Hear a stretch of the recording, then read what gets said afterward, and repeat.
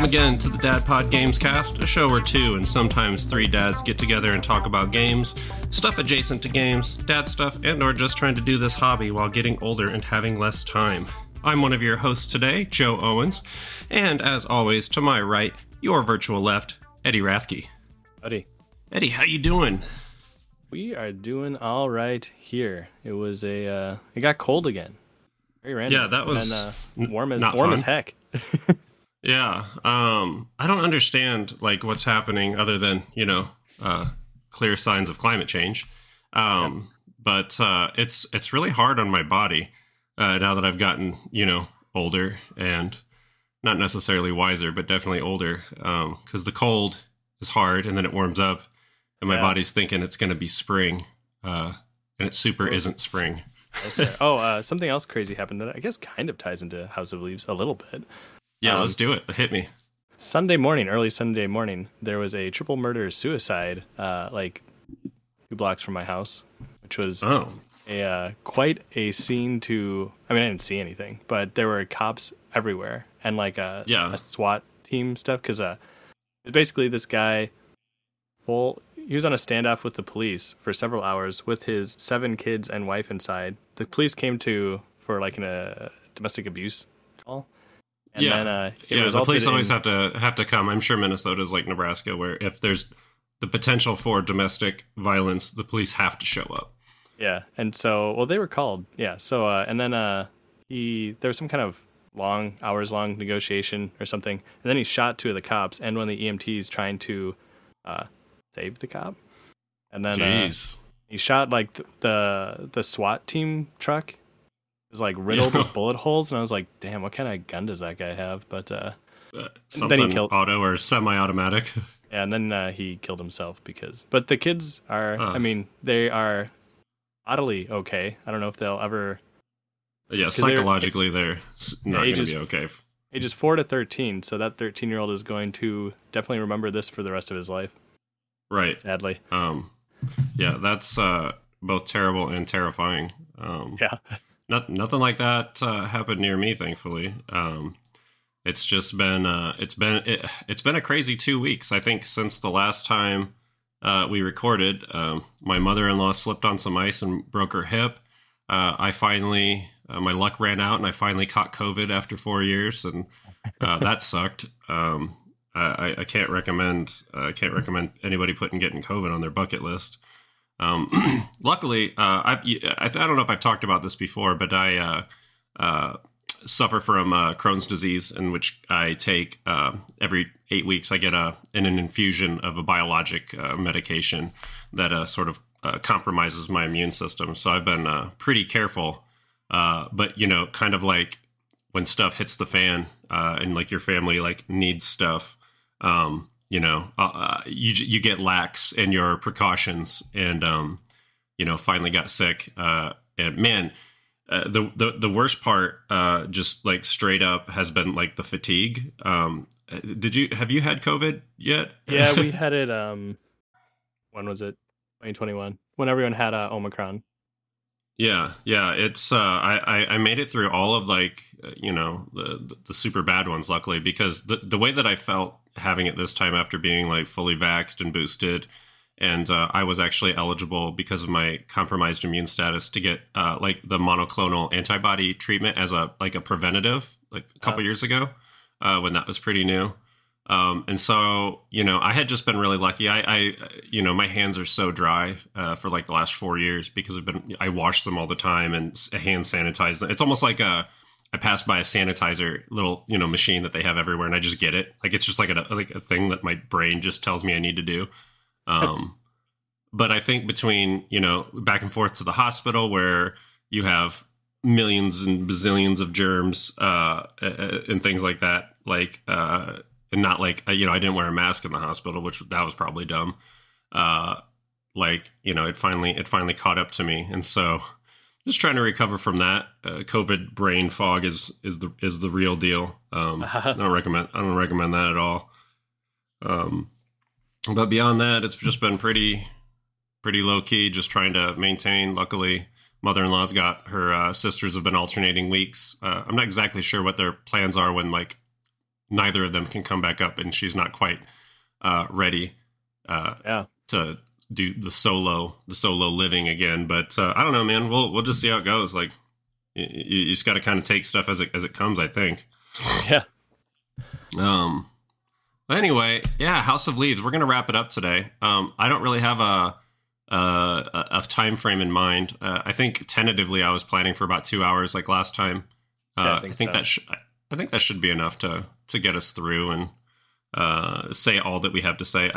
I took more notes, I think, on this part than even the last part, but there was just so many like little things that I don't know. I'm gonna kind of just gauge the flow of how things are going, and then some stuff just might not get talked about because it might not be important for what we're doing. Yeah. Though curiously, just looking at Wikipedia for House of Leaves, like basically right before we started talking, I found out 2 interesting pieces of information. First is that the first edition of House of Leaves does not have the whale's toe letters. Interesting. Yeah, and ours definitely do.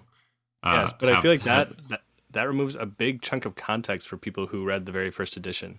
And I think because I checked for a PDF online, because I know a lot of people will search for that, and like on archive.org, I think there's the first edition is on there in a PDF, but because I think it was slightly different, so that if you're reading the PDF from archive.org, you're apparently missing out.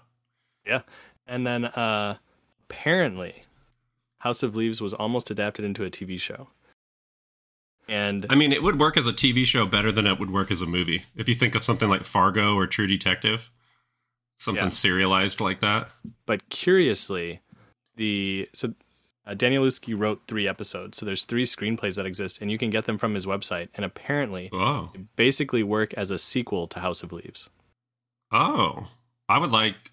Oh man. Well, we'll talk about this later. I'm not real sure how a sequel could or would work because I think we've been pretty clear that we're spoiling the heck out of this. I mean, this is basically a spoiler cast, more or less. Yeah. So the sequel, it sounds like it takes an interesting perspective, which is that basically it's treated, the book House of Leaves is treated by people in the sequel like a book of fiction. Yeah, I could see that. Well, and we'll talk about this because in the book, Navidson, when he makes his when the 5th exploration happens, he didn't make all 5 explorations into the hallways. But the book he takes is House of Leaves. Yeah, which is we got to talk about that later, but I don't want to talk about it just yet. Man, So did you read the episodes? Did you read? No, I literally just saw it like right before we started talking. I just went to Wikipedia. Yeah, dude, I'm gonna read these. Depending on how long they are, because I'm like literally, I had to force myself not to start reading Malazan over the weekend because I wanted to be completely focused for our episode today. So the scripts are on Danielewski's website. You can buy them for $11, and they are apparently 178 pages. And it's just, nice. I guess it's just a PDF. Yeah. So you get all 3 for that price. Yep. Nice. Okay, I'm gonna do that because I want to check it out. Maybe we'll do a follow up. What do you think? Maybe someday, in the midst of we'll put the House of Leaves follow up back in the Dad Pod Gamescast list, because when we start the Malazan pod, I think that's going to just be its own separate thing. Yeah. I'm still championing the title of Fantasy Pod of the Fallen. So we'll see if Edward would like to go with that, or we come up with something else. But you'll know. You guys will be the first ones to know. Yeah, I think it's good enough. So I think we'll just do a much briefer summation of the rest of the book. This part is easier to summarize, I think. Yeah.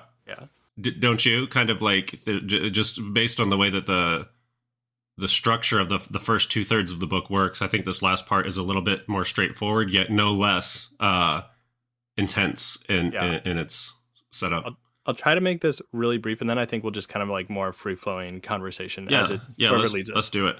Yeah. So chapter 14. So chapter 13 ends with the disappearance of Tom. Chapter 14 basically jumps forward to Karen living on her own in New York, and they sort of do like an exploration into Karen's infidelities and things like that. And what we find out is that Karen is the one editing together the footage. So Navidson has sent her all the footage, and she's the one actually putting together the movie that people see. Yeah, and or at least that she definitely does 2 shorts. I don't know how long they are, but they're like one of them was like 6 minutes. Yeah. And I think if I read it right, it was like maybe like it was like almost like a press kit kind of thing. Like, hey, House of Leaves, whatever she decided to call it. She had 2 titles, but it's coming and it's going to be longer. But here's 2 looks. Yeah, and she's basically just up there with her kids, waiting for Navidson to come back, because he sent her a letter that basically he's coming back, and it's been months though. Chapter 15 is basically a transcript of one of the movies that Karen makes, which is basically her just talking to people about the footage. And what's kind of funny about this is that almost everyone she talks to hits on her. Yeah, I made a note of that. It's they're all coming on to her. Even the person who's like, I don't want you to think I'm coming on to you. Yeah. And then and then another person's like, I'm absolutely coming on to you. Yeah. So she talks to real famous people, like Douglas Hofstadter, Stephen King, Harold Bloom, Camille Paglia. Paglia. I don't know how you say her name. Yeah, I said Paglia. Interesting of note, the Harold Bloom thing, which I completely forgot about because I read this after my MFA. Harold Bloom is the theorist, the literary theorist and poet, who I used his theory of the anxiety of influence for the research part of my MFA thesis, which was originally my MA thesis. It was about Hunter S. Thompson and the anxiety of influence, nice. Which is really interesting because some of this comes up in just the snippet that we get from Bloom. Mostly, Hunter Thompson always wanted to be taken seriously as a serious novelist. But Harold Bloom says in order to be like an original voice to, kind of like come out and do something different than what's come before, because like he wanted to be Hemingway or Fitzgerald, Thompson did. Right. You need to have a necessary misreading, which is not necessarily like you didn't understand it, but you need to put your own take on it. It's called a Kleineman or a swerve. And I thought it was so interesting that it kind of like brought together like my MFA work in this podcast in a way, because I was like, oh my God, I completely forgot that Harold Bloom is in here. And then Hunter Thompson appears later, which was wild too. And Jacques Derrida and Steve Wozniak, of all people, David Copperfield, all kinds of Stanley Kubrick, all kinds of people. And then, so that's kind of what Karen's doing. She's just trying to figure out what's going on. And then we find it's cool that she has access to all these famous people. Yeah. Well, that's kind of, I feel like, pushing the envelope of like, are we supposed to believe this? Like, she's talking to Derrida, and I don't know if Derrida speaks English. I saw maybe a little bit. I saw a thing on him. It was I don't remember what it was, but there was a section with him in it. And the thing I remember is definitely wasn't speaking English, speaking French. And then like one of his like treats is he would like put banana peels in the refrigerator and then like let them stay there for a while, like the peel of the banana. And then he would like take them out however long after they were brown or whatever. And, and put sugar on them and eat them. It was gross. But I don't know. I had a thumbs down appear on my face. Yeah, I don't know what that came from. I don't know either. That's pretty funny. We're using Discord to record this time, which is different. Yeah, apparently what's the bot's name? Craigbot. Yeah, Craigbot does not like banana peels and sugar from the refrigerator. So we also, in this chapter, we get to look at the picture that made Navidson famous. It got his Pulitzer. And on the back, in quotes, it says Delisle. Delisle? I don't know. I'd been pronouncing it Delisle, like rhymes with denial.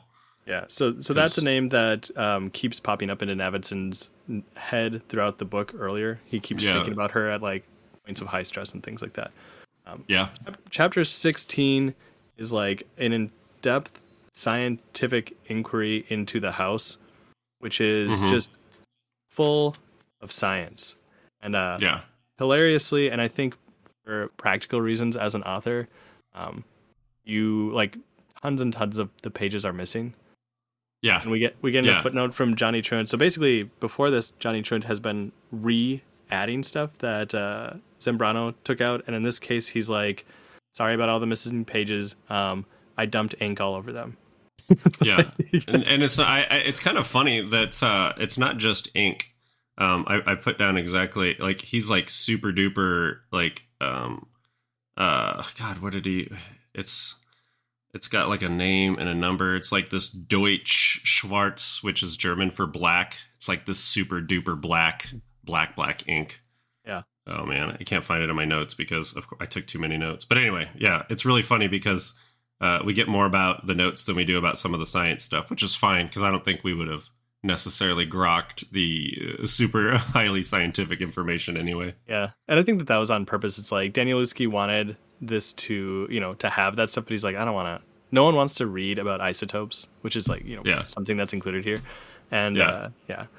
I mean, I kind of did, but like, I think the way that they talked about, like, the most important thing, the isotopes are for carbon dating to figure out how old the samples were. Yeah. And that is included, and that's the interesting part.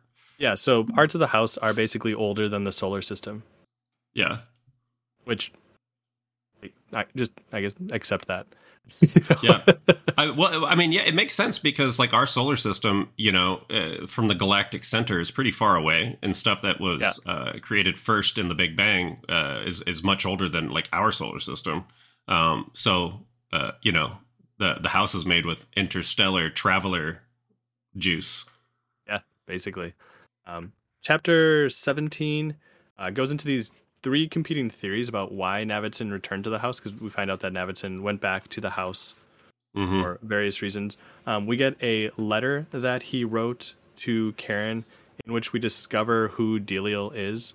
Delisle is the picture that made him famous is of a starving Sudanese child, a little girl who's being stalked by a vulture. Right. And Navidson gives her the name Delisle. And that's like, it's this moment that's basically haunted his life. Yeah. And he didn't tell anybody about it. Like even his like closest like the people in his lives were never filled in on what it was. And I don't think we really find out until Karen discovers the name on the back of the photo, and she does a thing where she kind of like zooms in very slowly and kind of like lingers on the name, because it's like she's having the epiphany at the same time the reader and the rest of the world is, basically, when they see it. Yeah, and it's really, his letter back to Karen is sort of what solidifies that's what that is. And then, so one of these theories puts like a sort of a psychological effect that happens after people experience the house with 1 to 10. And Navidson's at the 10 where he's like, fucking obsessed with it. But once he's obsessed and very, it's having a lot of negative physical and psychological effects on him. Yeah, but once he returns to the house, they do like another effect rating, and his drops to a 1, and so does almost everyone else's. So it's like everyone is still sort of experiencing these unpleasant symptoms until Navidson himself returns to the house. And so like wherever these people are, their problems alleviate to some extent. Right. Yeah. I think I kind of read it as like they mostly went not all the way away, but like we're pretty much like they're able to like start functioning normally again. Yeah, the one who it affects the least, interestingly, is Chad, his son. Yeah. So Chad, I think, goes from like a 7 to a 4, whereas Navidson himself goes from a 10 to a 1. But they also talk about how even just experiencing the movie causes some people to have similar symptoms. And the obvious case in point is Johnny Truant, who throughout these few chapters is basically losing his mind. Yeah, I mean, and he's been in a bad place before. Like, he's in a real bad spot before we got to this in the first 2/3 of the book, and he is much worse now. Yeah. We find out then in chapter 18, so Karen finds, she finally just goes to back to Virginia to try to find Navidson. And it takes her a while to get there. She's staying at like a Days Inn. She meets with Reston, and she finds that Navidson has been there for basically a month. His car is parked there, but it doesn't move. Mm-hmm. And she begins to go about her life once she moves back into the house, which she stands on the precipice for like an hour before she can make up the will to go inside. Yeah, understandably. Yeah, we also get some what would you call them? Like artifacts from the Jamestown. The Jamestown, the original Jamestown colony. Yeah. And yeah, it's like so 300-ish, almost 400-year-old stuff where basically someone experiences potentially the house. Like they find a staircase and then they just disappear. Like in the middle of a field or something, like a meadow. Yeah. It's really weird. Yeah. Because there's like a journal that's left from one of the original settlers that has been passed down through generations, and somebody buys it a bookstore. It was really, they got it real cheap, like $20 or something. Yeah. And so Karen begins living in the house and sort of going back to life as normal. She occasionally she seems to hear Navidson through the walls or something. Yeah. Reston's never able to hear him, but Karen can hear him for some reason. Yeah, and only sometimes. And then we get to this point where she finds like a stack of his tapes. They're just suddenly in the room in front of the kid's closet. Yeah, it's the hall, because like that whole hall, like the hallway that connected the two rooms that just appeared. The way I sort of read it, like it is like a giant black like square portal I guess that appears behind her. This is worth explaining again. So once they return to the house, that initial hallway is gone. It's closed. It's just like a normal closet again, like a foot deep. That hallway in the upstairs that connected their room to their kids' room is also gone. And the bookcases that were built to be flush with the walls and then like weren't, because the house expanded, changed shape. They're now flush again. So it's like the house has gone back to being a normal house until this happened. And so the camera sees it first, that behind her basically a yawning black happens, and then we don't get to find out what happened. It's super later. It's like 200 pages too or something. It's like a lot of pages. It's like 2 chapters or something. So it was great actually, the way that worked out. And then chapter 19 basically spends some trying to figure out why Navidson exactly went back, and it seems like he just had to. He just had to. Chapter 20 is sort of written like chapters 9 and 12. Which one? I can't remember. I can't remember I'd have to look again at the book, which I had, and it has disappeared. Yeah, it's all right. But, it's the typography goes insane again, is basically what happens. And it is about Exploration 5, which is Navidson going back in. And this time, instead of going to the staircase, he just goes down one of the hallways, and he's on a bike with a trailer. So he has enough stuff for like 2 weeks. And he just starts biking. And what he finds is that it's like the more he bikes, the easier it gets, until he's basically plummeting downhill. Yeah. Like, he's even when he turns around. So he goes like the first day like 100 miles or something, because he's going just downhill. He said the only thing that he's doing at a certain point is using the brakes. And then so he gets way back there, and he's like, I'll camp here, and then I only have enough supplies basically to get back, and it's going to be all uphill, so it's going to suck. But he turns around and he starts biking for like 100 feet and realizes that he is once again going downhill. He thinks maybe he didn't turn around, so he turns around again, and basically everywhere he goes is just every direction. It's like the house is pulling him deeper into it, and he keeps going until he basically almost falls off an edge. Like, and he stops, slams on the brake, and has to basically jump off twist his bike into the ground to stop, which hurts his leg. A doorway opens up over in front of this yawning chasm that leads to, of course, like a giant hallway. He decides to camp there, not go inside, and then that is gone, and instead there's like a ladder above him, which of course he goes up. Yeah. And things keep getting stranger until he is. He has to like sleep on the ladder. Like there's one point where he has to stop and like sleep on the ladder because it just keeps going up.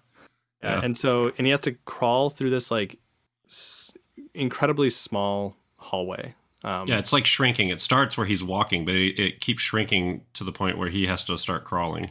Yeah, to the point where he like thinks that he's just stuck. But he is able to keep going. He finds another room, which he goes to. There's a window. He opens the window, and of course, there's just like more yawning blackness.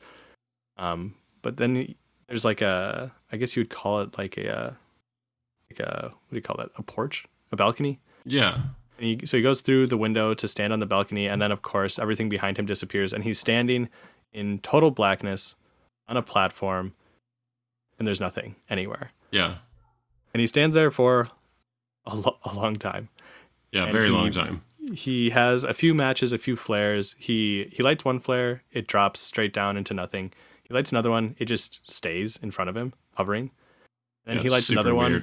He lights another one, and it shoots straight up, like incredibly fast.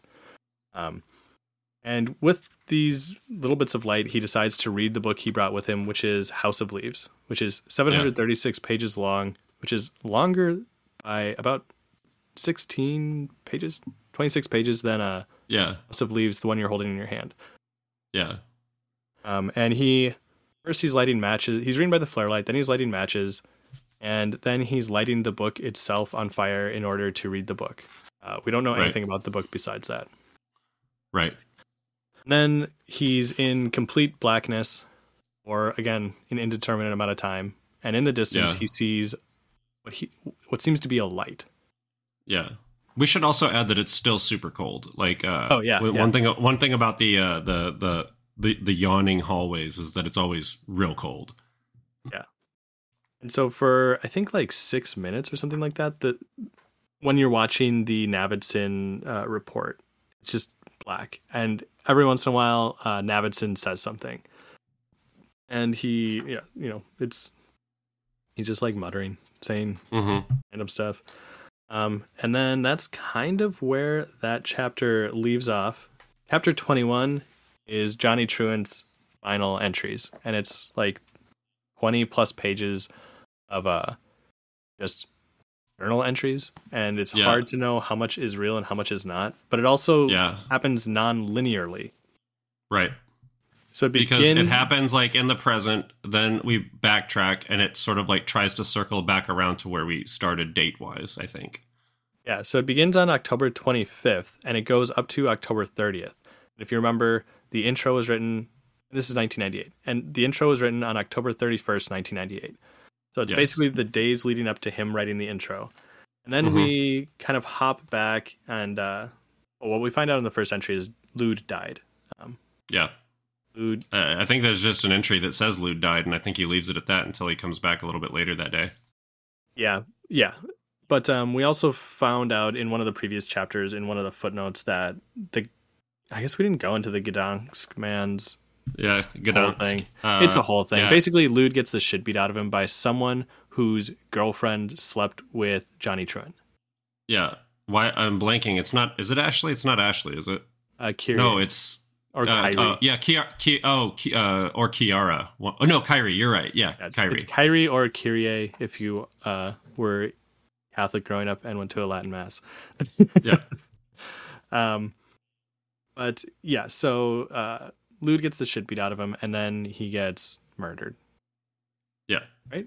Wait, no, he does. How does he die? Sort of. Yeah. Oh, he dies on a motorcycle. Yeah, because he was on a bunch of painkillers, and then he continued with the painkillers and alcohol, and he was driving a motorcycle like 100 miles an hour. Yeah, and so in the days leading up to Johnny Truant writing the intro, Gdansk man finds him and decides to beat the shit out of him too. But what he doesn't know is that Johnny Truant has spent his life fighting people with his dang fists. So Johnny Truant... Even bigger, smaller, it doesn't matter. Johnny Truant's been fighting. Yeah, and so Johnny Truant takes 2 hits because that's just the kind of dude he is. And then he just like utterly destroys Gdansk man. And then he uses a bottle at first and then just starts whooping his ass with his fists. Yeah, and to the he finds like a Jack Daniels bottle or something. Yeah. and to the point where maybe murdered him. This is like part of the unreality. Super unclear. Yeah, it's very, very unclear what's going on. Because something that's been happening throughout the whole book is Johnny Truant experiences something that he describes in vivid detail, and then he'll be like, "That didn't happen." And it happens even in this chapter a little bit later, or before, I guess, both later and before. Should we talk about like that part, or just let the reader read that part? Because I thought it was really good, but it's kind of. You mean like what he threatens to do next, or? No, I didn't think that was good. I just like the part that like was definitely not real, and then he's like, "Of course that didn't happen. Of course I don't have like X, Y, and Z." Yeah, so we can just jump to that. So basically, he beats the shit out of Gdanskman, and then he tells us, the reader, that he's going to rape Gdanskman's girlfriend, and then it just stops, and we have no idea what happened. And it jumps back to all this kind of stuff. Johnny's life sucks. It jumps back to like May of the same year, and he's just been looking for the house, and people treat him like a crazy person because he looks like a crazy homeless person. He also sold his mom's locket. Which he said he would never do, but then he finally does do. Yeah, and he finds out that his locket has one of the letters that he wrote to his mom in it, which is sad. Then in September, so he stays with an old friend, and they're both doctors. They're like a married couple of doctors. And they take care of him, and he's doing well. He's eating well. He has like this dream medication that makes him better. And then he's like, that was a lie. That didn't happen. He's like, I don't have two friends that are doctors, let alone one friend. You know, it's. Lude was his friend. Like that was like it. Yep. And then we jump past the introduction date. And he's just, he's not doing well. He's not doing well. And then we jump backwards again to the introduction date. And then I believe we jump backwards one more time, and he's like living as a homeless person essentially. And he hears music coming from this bar, and the doors open, and he walks inside, and he expects he's going to have to pay a cover charge and all this stuff. Yeah. Yeah. And no cover charge. Yeah. He's not really paying attention to the band that much, except that he thinks they're good. And then they play a song called the 5.5 Minute Hallway. Yeah. And that very obviously piques his interest. Yeah, which, if you remember, that's like the first part of the Navidson Report. So he meets the dudes after, and they think he's a crazy homeless person at first, but then they start talking, and they're telling him about this book, House of Leaves, written by Zambrano, edited by Johnny Truant, that they read online. And Johnny debates whether he should tell them that he's Johnny Truant or not, but mostly it's just like he's just kind of like flabbergasted. I don't think he ever does tell them. I don't think he tells them that he's actually Johnny. Yeah, he doesn't. And it's interesting because, like, at this point now, House of Leaves is not only a book that Navidson reads, which is a different book, presumably, than the one you're holding, but the one that you're holding in your hand is the one that characters in the book have now read. Right. Minus Johnny's introduction, because it happens later. Johnny, before he starts looking for the house, doesn't he send it off somewhere? Or am I misremembering that? I feel like somehow it gets in the hands of people, and I feel like there was a part where he's like, "Okay, I'm gonna send this whole pack. I'm gonna send this packet off, and I'm gonna go look for the house." Yeah, I can't remember, but he does mention that he retrieves it again. Like he goes back to the book, so the book has been put somewhere, and he goes back to get it. Yeah. So it's kind of like the narrative is now folding doubly in on itself, because this is the only chapter that it's all Johnny. There's no Navidson. There's nothing by Zambrano in here. So and it says somewhere in the book that the original edition of the book didn't have this chapter. I don't know if that means the first edition of the book we were just talking about earlier that doesn't have the Whale's Tail letters, or it's like the first edition of the book as read by, like, this band. Right. Because it couldn't have this chapter because this chapter was written later. Right. It's this entire like interplay of like this text existing within and without itself. Yeah, and so so Johnny is now part of the main narrative, And in that main narrative, the book that you're reading and the book that he's compiling is a book that other characters have read. And he has a conversation with those other characters basically about the reality or unreality of it. And I believe the band treats it like a book of fiction. Yeah. But they said this book will change your life. Right. Yeah. They're very adamant about that. Yeah. Oh yeah. Cause that's it. They give him the book and he opens it up and the first page says House of Leaves by Zambrano, edited by Johnny Truant. And in his mind, what's left of it, just like craters. So then we, the next chapter picks up where we left off with Karen, because so that Karen's chapter, when the blackness opens up behind her, ends in a sentence fragment. So there's no period at the end. And this chapter, nothing. Yeah, chapter 22 begins with the end of that sentence. And what Karen does, in essence, is she enters that darkness, which those who took a lot for her to do it. Yeah, she is insanely claustrophobic, which is maybe because she was abused as a child or as a teenager by her stepdad. This is also unclear even within the text. So she enters Ultimately, the house. it's not important. Those details aren't important. Is sort of what I'm led to believe. It's the result of the person that she became that's important. So she enters the house and she finds Navidson. And she enters the house with a flashlight, and it's thought that that flashlight was what Navidson saw on the platform. And so she finds him, and she appears in their backyard with Navidson. His head is on her lap, and he's like barely alive. Yeah, he's in rough shape. A lot of frostbite, a lot of nerve damage. In an interview, she describes the house, because the interviewer's like, "Well, how did you get out?" And she's like, "The house dissolved around us, and they were just there." Yeah, and she's like, "The physical house, because the physical house is still there." And she's like, "No, like whatever we were in is no longer there." Right. Or something. Yeah. It's again, it's left sort of, I think, to the reader to interpret what part of the house dissolved, and why. And how that might have looked, and why, And so, well, I mean, ultimately the house was about reconciling, and fixing their relationship, and that's sort of like that might be the moment that it happened.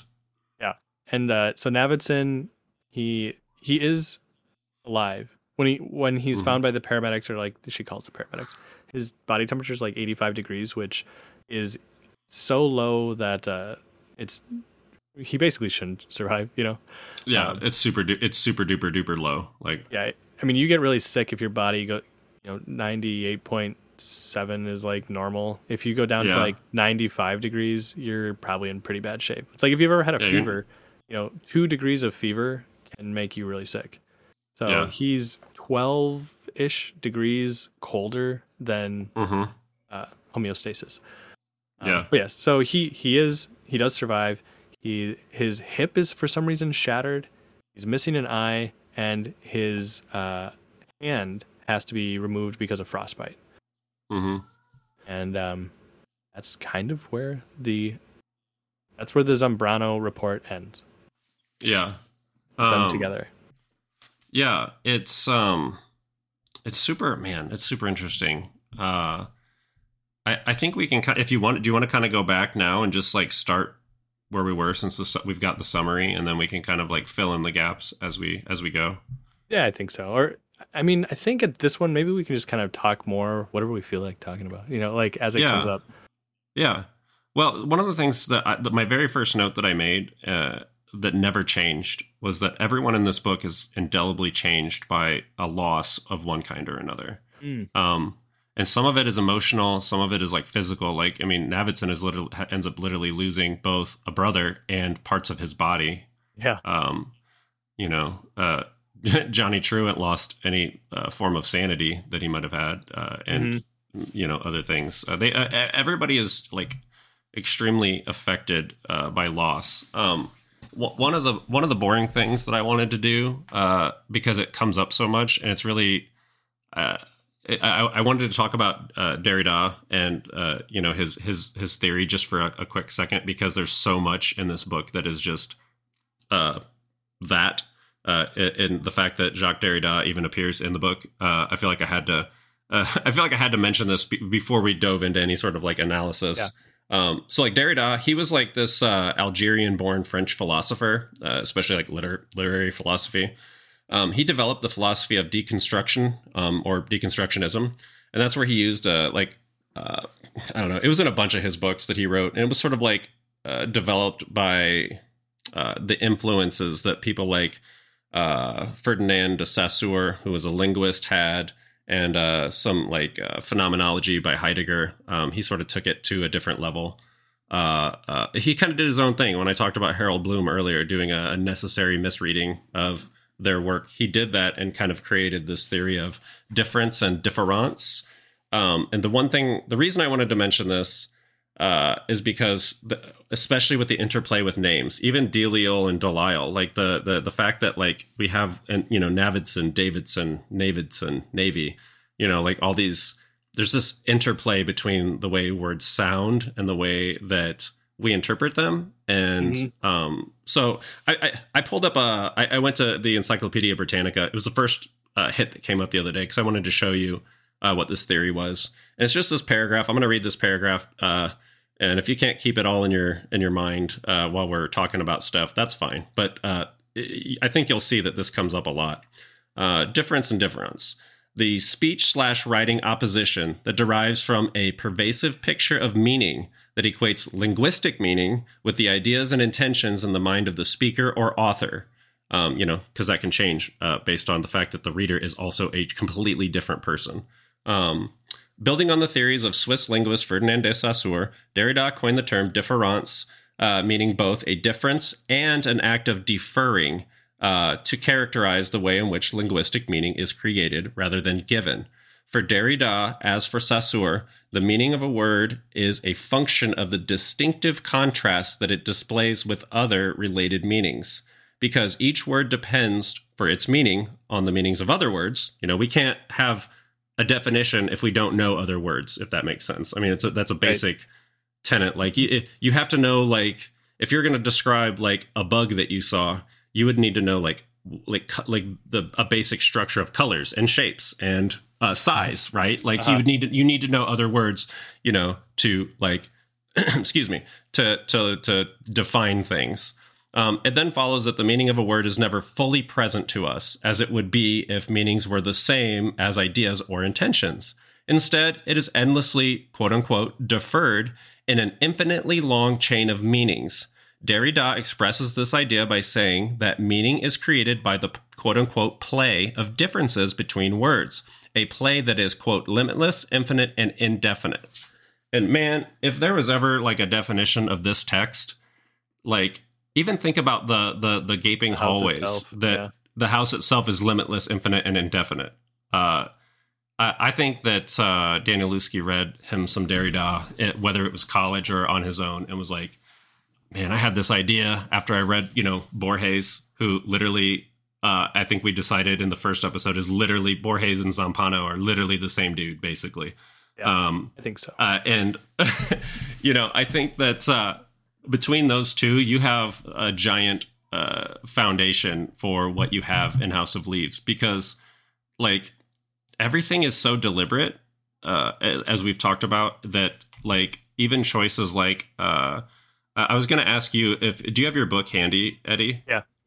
I wanted to see, it's page like 518? One of between pages 518 and 519. In my copy, for some reason, like on 519 or whatever, like the text becomes bold. I don't know if that's just a misprint in mine. Okay, so it's like that in yours too. And I got to wonder, just things like that.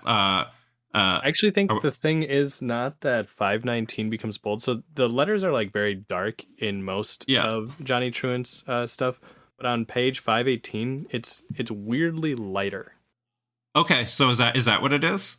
Yeah, because if you look, and so I'm wondering because like that same thickness of text. Right? Yeah, it's because it's like it's noticeable. Is I guess what I like. It was noticeable enough that I like flipped around and had to like make a note of it, because that means something, or it means nothing. But like it feels intentional, especially if like, I mean, you and I probably bought our books years apart. So like the printing, like my book didn't come off the press in the same batch as yours, most likely. Yeah. And that's an interesting page 518 anyway, because he describes, he says, the book is burning at last. A strange light scans each page, memorializing all of it, even as each character twists into ash. And then he kind of goes on, talks about darkness and things like that. He says, I'm sorry, I have nothing left except this story. And then crossed out and in red it says, what I'm remembering now. And then he says, too long from the surface of any dawn. The one Doc told me when I was up in Seattle. And it's like, I don't even know what anyone told him in Seattle. Yeah. It's sort of like, one of those things again that we wonder, did this happen, or is this just another Johnny-ism where he's just going off on a... This is also like Johnny at his most heartfelt, because like the next paragraph begins, it begins with the birth of a baby, though not a healthy baby, born with holes in its brain and showing an absence of gray-white differentiation, as Doc put it. So bad that when the child first emerges into this world, he's not even breathing. He's kind of talking about himself, though he's also not.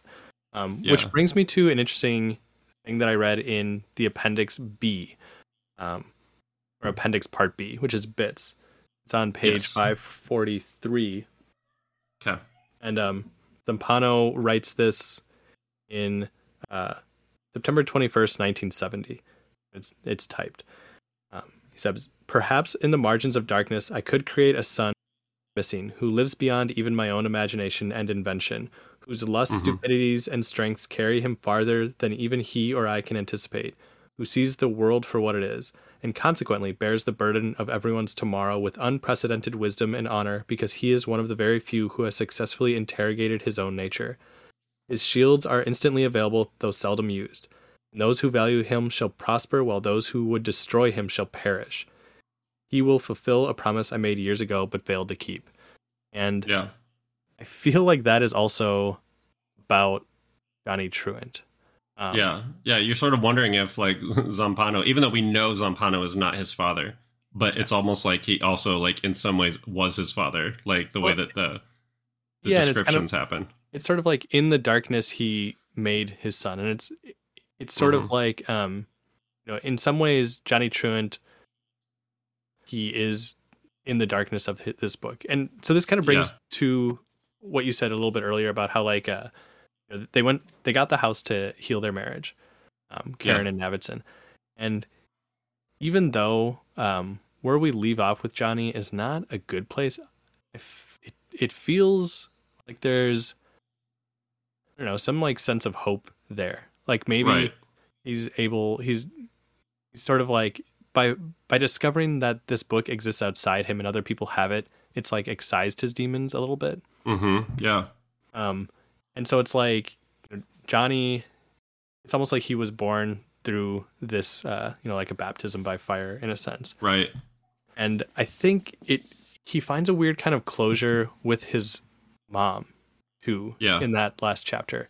And there's, we talked about Derrida and Borges, and I think there's something kind of psychoanalytical about the book too. Yeah. There's a lot of like Freud stuff that pops up, and Jung pops up. And I think it's like, the theory of like exposure theory, I guess is what you call it, where it's like you just force people to deal with the things that make them anxious or scared or whatever, and that kind of like gets them over it. And it's almost like this house, because it mirrors what's inside you, it basically it's grand exposure therapy that kills a lot of people. Like a lot of people who interact with the house just die. Well, they were not, I guess, in a position to confront what was their demons. It seems like it takes everything from you if you're not ready. Right, and we see that with like Holloway, where he deteriorates rapidly into like the scared young man that he is kind of on the inside. And at that point when they say like even people who like watch the movie sometimes become obsessed with the house and like deranged by it. Like, yeah. At least 3 people who have seen the movie killed themselves afterwards because of that. Yep. Yeah. And it often seems like Johnny is about to, if not kill himself, just like disappear from the face of the earth in terms of like starving himself to death. Yeah, like almost like dematerializing like things that the house consumes. The house consumes like every last bit. Yeah. Weirdly. Go ahead. I was just because I had a thing you were talking about the sun in the dark on the previous page. There was that little quote with the strike throughs where it's like a sun to read in the dark, like a sun, like, that it gives us warmth and life. And then with the strike through and it says a sun to rend the dark, a sun, like, a child, which I thought was like really interesting because, Zampano revisits that idea more than once. And I think you said that yours was 1974 or something. 70. Okay. And then so the one that I just read was 1968. So it's like, this is a theme that is living with him. Right. And so I was just that just kind of reminded me of so Johnny throughout most of his footnotes and his narrative is doing drugs, getting drunk. But when he is at that bar, so the first thing he does is he has like $3.50, and he asks the bartender. He just tells him straight up, he's like, I only have this much money. The bartender goes, lucky for you, it's dollar beer night, and there's no cover. Mm-hmm. So Johnny immediately buys 3 beers for the band. There are 3 people in the band, and orders a water for himself. Yep. And the bartender gives him a beer, just like on the house, and but Johnny doesn't drink it. And I think that is an interesting moment, and kind of it's not he doesn't spend any time dwelling on the fact that he's given a beer, which 100 pages before that he would have just like guzzled down. Yeah, just pounded it. Yeah, but he doesn't drink it at all. Instead, he asks for a ginger ale. Mm-hmm. Yeah, he's trying, man. He's trying to get right. Like, he spent so long. I don't know if he's trying or if it's just like he is now such a different person than he was when he started this. Yeah, it's like that's true too. Because he doesn't say anything about like I'm trying to and he even says like he makes a comment of like I stayed with my friends and they tried to get me better, but that wasn't real. Though at what I just read a few minutes ago when he talks about the doc in Seattle, those friends of his were in Seattle and they're both doctors, but they're also not real. Later, he's talking about them, like one of them told him a story about some child, and it's hard to know what anything is. It's so hard to know. But it's less I think that he's trying to get better and more just that like he's changed by his experience with the house, and even though it brought him to not even just like the brink of madness, like past the brink of madness, where he was dissociating. Yeah, he might be coming out into the other side. Yeah.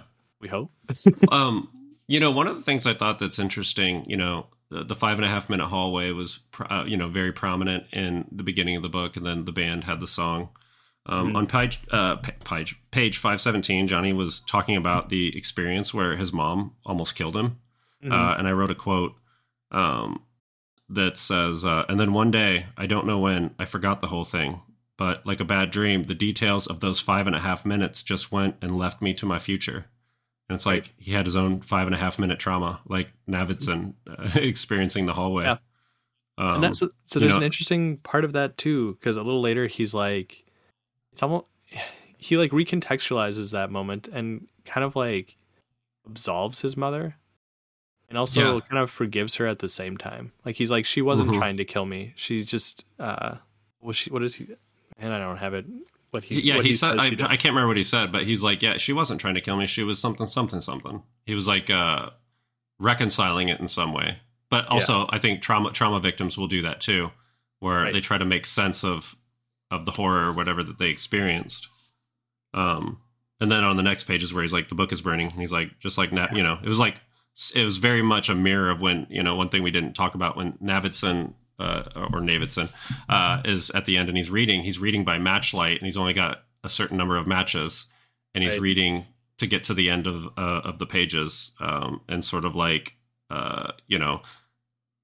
he's reading it in the hallways, and it's like he has just enough light to read it, and he gets. I think we assume he got to the end of House of Leaves. With his last match. I think we're kind of told that. And I thought that was like really interesting because Johnny also burns the book, and it's like I'm wondering. There's been parts of this book where I have wondered if like Navidson is a completely fictional creation created by, started by Zampano and finished by Johnny Truant in some ways. I don't necessarily believe that, but I'm like, so much is mirrored in the experiences. Like the hallways representing Johnny's just his mental illness in some ways, Yeah, and there is some doubt cast on the existence of Navidson within the book because even though I guess we talked about the first episode, well, how it seems like Navidson is a character in the reality happening within the book. Johnny comments on the picture of Delisle specifically. He's like, this is exactly like this picture done by this photojournalist. Yeah. Which is from, and I think that was a real one. Yeah, that's like from, because if when I described that Sudanese child and you're like, I feel like I've seen that before, like that's wise, because there is a picture, if not exactly like this, like really similar to it. Yeah. So I think that's also like not what you were saying is like maybe this is just kind of a labyrinth of Johnny's brain. Yeah, because I mean, like it certainly could be. Although we got a lot of picture. You could take a picture of any house. One of the last photos in the book is sort of like a collage of outdoor pictures of the house, which is they're photos of a real house that presumably exists somewhere. I don't know. There's so many like interesting like little details that I really enjoyed. One of them was like one of the things I'd forgotten about, but I saw in my notes that when Karen steps through the wall returns to normal except for the children's drawings are gone, and it's like the house always seems to erase every record of itself within and without. Because it eats everything that's inside, material wise.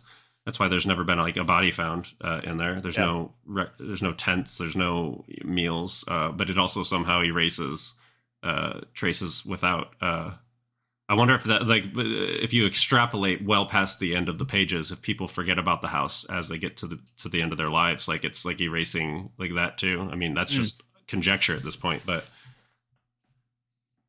very weird. The fact that the house appears to be, older than humanity, older than Earth, older than the solar system. It's almost, and at some point, one of the characters says basically like, house is God. Like, not, it's not, they're specific like the Christian God.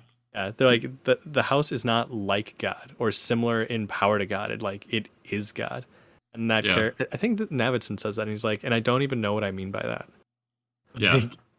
But it just comes to him, Yeah, where it's like, it's this ancient, beyond primordial, just almost infinite thing.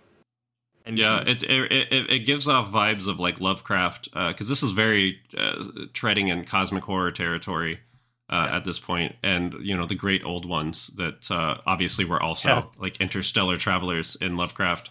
It's almost like the house is an interstellar entity of some kind. Beyond, it could be an entity of some kind because there's plenty of things I'm sure in the universe that our mind can't wrap our heads around.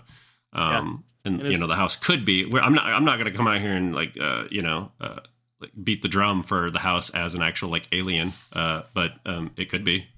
Yeah, and like so everything within the book is part of the book, if that makes sense. Like it's all part of the book, which. In my edition, slightly annoyingly, on the very back cover, like the interior of the back cover, like that like thicker kind of page, is basically telling me that The Familiar is available now, one of his newer books. Oh, I don't think I have. No, I don't have that. Okay, yeah, and I don't think it should be in there. No, I think somebody added that. Well, yeah, my edition is definitely after The Familiar came out, even though I read this. Before that, the first time. But because what I remember being the end of the book is this is even after like I guess what you would call like the credits page. Yeah, it is a credits page. Yeah. The very last page is Yggdrasil, which is the world tree of Norse mythology. All branches of there's 9 branches of reality, and they all stem from Yggdrasil, which is at the very center of it, which is basically something beyond God. It's before the gods. It is more powerful than the gods. It just is. Yeah. And it says, what miracle is this giant tree? It stands 10,000 feet high, but doesn't reach the ground. Still it stands. Its roots must hold the sky. And then there's just a huge O underneath that. Yeah. And like that being the very last thing that you read from the book is also like, I mean, what are we to make of it? We can make a lot of different things of it, but I think that there's that kind of connection, sort of like cosmic connection to the house. It's like the house has been here before everything, and it can do anything. All brand, it's like Karen's in her upstairs hallway. She walks into blackened hallway, and she walks for some amount of time. She doesn't say. She finds Navidson, cradles him, and then appears in her backyard. Yeah, like it's like the house has moved her. We know that it doesn't adhere to reality. We knew that as soon as like it was like 10 feet out in the backyard where there was no hallway. Like it's manipulating reality. I mean, and when you think about reality, like what we consider reality is what we can perceive, with our eyes and our senses. And the house is like, but what if I can do stuff beyond those things that you have? Yeah, it's kind of, and that's what I was getting at, is like, it's something that's beyond reality, kind of like Yggdrasil, which is in Norse mythology, basically the backbone of reality, if that makes sense. It's like, it's not beholden to any of the 9 realms of reality. But it is, all of those exist because of Yggdrasil. And it's, I think that there's a connection to the house there too. But, and then favorite, go ahead. Oh, go ahead. Well, I was just going to wonder, I'm like, when Johnny's writing those letters at the end, with Lude dead and obviously his mom gone, like, who do you think he's writing those to? I don't have an answer. I'm just wondering. Like, I just have no idea who he might be writing to at this point in his life. I guess I thought of them as a journal. Oh, yeah. Okay, yeah. Because I guess they're not like, dear so-and-so. But, I mean, I don't know. It's hard to, I mean, he could be writing to the editors. The editors at some point have found Johnny Truant and contacted him in order for him to write the introduction to the book that you now hold. Right. Yep. Yeah. So there's a lot of questions with everything, but I want to go return to Yggdrasil for a moment.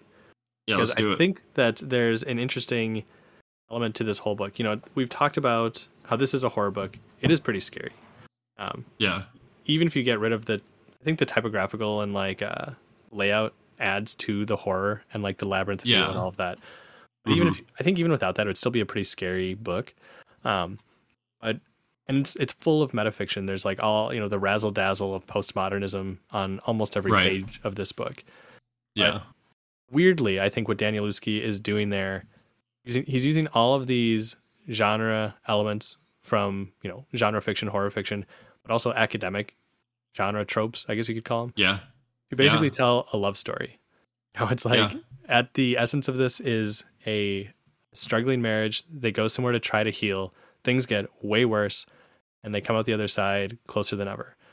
Because they always say, even doctors with bad diagnoses and things, it's going to get worse before it gets better. It's like a very common thing in many instances of healing.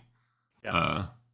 And so in one of the poems, which maybe was written by Zamprano, it's what appendix is this? One with the poems. Is it the Pelican poems or the other ones? No, the other one. It's appendix F. So not every poem, they're unattributed, but so maybe they were written by Zamprano. But this one's on page 565. And I read this at my best friend's wedding because I think it's actually like just a really beautiful poem. Yeah, let's do it. Read it. It goes, "You shall be my roots, and I will be your shade, though the sun burns my leaves. You shall quench my thirst, and I will feed you fruit, though time takes my seed. And when I'm lost and can tell nothing of this earth, you will give me hope. And my voice you will always hear. and my hand you will always have. I will shelter you, and I will comfort you. And even when we are nothing left, not even in death, I will remember you. And I think, there's obvious kind of connections to Yggdrasil, but also just Navidson and Karen. Like he says, you'll hear my voice. She is the only one who hears him. And she says, you will have my hand, and he loses the hand. Mm-hmm. It's like, this is the hand that he, you could say he gave it in order to heal their marriage, basically. Yeah. Yeah. But he was in, and I think he showed that he was willing to give anything. Yeah. Ultimately. There's also kind of obvious imagery of like a house as well. It's like, I will shelter you and I will comfort you. Mm-hmm. And, they go together basically into hell, into the depths of the house to die together. And then they survive. Yep. Like, yeah, I don't know. There's so much in this book. And for me, that's always the thing that stood out is like, he went in the boldest, strangest way to tell a love story. Yeah. But I think but nobody else has done it. And I think if anybody tried it would fall flat. I think this is sort of like one of those things that only the person who did it can do it. We talk about the anxiety of influence, and I feel like we've seen a lot of interesting media since House of Leaves that has been influenced by it. Oddly enough, there's a lot of podcasts out there that are kind of like psychological horror podcasts that sort of like take some notes from House of Leaves, because House of Leaves already is a book that did what you can do with the book. We kind of talked about this last time. And so like its influences are going to be seen across other media. And I don't know, I think making it a love story is actually really good. There's like nothing in this book that I would change, if that makes sense. Like, I don't think that it needs to ditch the love story. I don't think that it has to only be horror. I think it can be everything. It kind of is a little bit of everything. Yeah, it's a book. I mean, we talked about this in the first episode, where it's like, it's a book that's literally stretching the definition of a book and like what a book can be. Not even just like typographically, but though that's like the most obvious thing. And the fact that like every single thing on every single page is part of the story. It's not just like, the book itself is part of the story.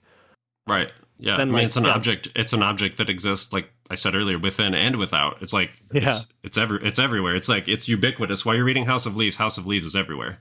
And it's like doubly in the book as something that Navidson reads and as other people read and that Johnny Truant is writing. But then beyond just the physical object of it, it's this genre busting like catastrophe. It's so many different kind of genres all at once. And you can read it as a straight horror, you can read it as like a pseudo academic text, you can read it as just a love story, but it's all those things working together to make something that is just kind of unlike anything before and still since. Yeah. I mean, like, even the typos are on purpose. Like, I wrote one I really love. It appears on page 373 in a footnote. This is the chemistry chapter where it's like XX cleosynthesis, which is supposed to be nucleosynthesis, but certain things are like redacted and ink spilled. But the footnote is like footnote 340 says the universe unfolded from a state of infinite destiny, a moment commonly referred to as the Big Bang. And then footnote 341 says typo : destiny should read density. And I just love that. Like, I think it's so good. What I love about that too is that Johnny Truant is the one making that typo call. Yeah. Because that also kind of calls into question, is it a typo? Because often it's the editors who do that. Or like when even when Johnny like makes corrections like that, they'll be like, it's actually something else or whatever. So it's interesting that it's Johnny Truant making that typo call. Well, technically, the editors, the nebulous, unseen, unknowable editors of this book, would have gotten the text after he had already made this correction. But it's just it's so good because like one of the things that I do all the time, I've done a lot of freelance editing over the years, and so like I find like all the typographical errors in books. It's just a thing I like to do. But then, like, when I find them in this book, I'm like, am I finding them? I think this is supposed to be here, Like I don't think the amount of care that was put into the purposeful inclusion of mistakes and things like that. I don't think I'm the first one finding these. If that, you know what I mean? Like, it's probably had so many passes to make sure that every typo that exists, this is like, I'm going to have typos in here. They're going to be on purpose. So we have to make sure it's like clean, you know? Could you imagine being one of the editors for this book? No, I feel like it would be super stressful. Especially if you're looking at this like as a Word document or something like that. Yeah, because it's like, so something that happens as we in the 5th exploration is there's no footnotes. It's like the only place I think in the whole book where there's a chapter without footnotes. There's not even an intrusion by Johnny Truant. And right. Then like in some of the errata at the end of the book, like the appendices and things like that, there'll be footnotes. Like I was reading something last night and it was like note 171, and I didn't go check back to see what footnote that was, but it was, you know, the last footnotes numbering that you get to is like, I feel like in the 380s or 390s or something like that. Yeah, because like pages. Page 379. Yeah, I think you're right. Because I'm looking at one for it's footnote 352. So I know it's way more than that. Yeah, but like I was reading, you know, maybe it was like one of the Pelican poems or something like that, and it had like footnote 171, and I was like, where even is that? Yeah, and you'll but find, but you flip back, and it's there. That time I didn't. It's so good. Yeah, but it's so good. There are also some of the footnotes are like K, which. When there's an unusual footnote, my understanding is that those were the Pano's footnotes. Yeah, he made. Yeah, but that K one specifically, I couldn't find unless it was somewhere else in the book that already appeared, and then we like read it, because when we get to it like actually occurring in the original text, which is later, it's not at the bottom. Yeah, exactly. So it's like, you know, there's this intertextual part to the footnotes, but also some things are never explained. Like, you know, in the first episode, we talked about that dot in the bottom right page, like chapter 8 or 9. Yeah, it was way back there. And like in the whale toe letters, his mom talks about leaving that dot on something, and it's like, why? And or the check mark too. The check mark was from the mom. Not the dot. It's the check mark. Sorry. Yeah. It's like, I still don't know what that means. I still don't. On page 378, we get this thing where I think this is like real perfect. 378, 379, where I guess this would be Zampano, because it's like the original text, the Times New Roman 10-point script. It says, "It would seem the language of objectivity can never adequately address the reality of that place on Ash Tree Lane." And I think that's right. Yeah. Like language and objectivity, or the language of objectivity. Like, if you're trying to like rationalize, you're trying to make sense out of a place that does not make sense out of nonsense. You can't do it. And so it requires something else to understand it, which in my opinion, in my reading, both Karen and Will Davidson do at the end, which is why it dissolves. But that's just my reading of it, which who knows? Because like at some point you have to like, so many people will tell me like, I haven't read House of Leaves because it intimidates me. And I think that is like intentional. And like the idea is that you get past the intimidation and just read it. You just do it. You just tackle it, right? Yeah. Even when it gets hard, you just keep pushing forward. And I think that is like, it's like, its own reward. Like it's saying it seems like it's a book only for smart people, but it's not. Like I think it really is something that, I read it. I mean, like the Dad Pod Gamescast first book. Like, I mean, come on, like we did it. I think that it's a text that you can kind of come back to, and you're going to get more out of each time. Yeah, it was very interesting rereading it.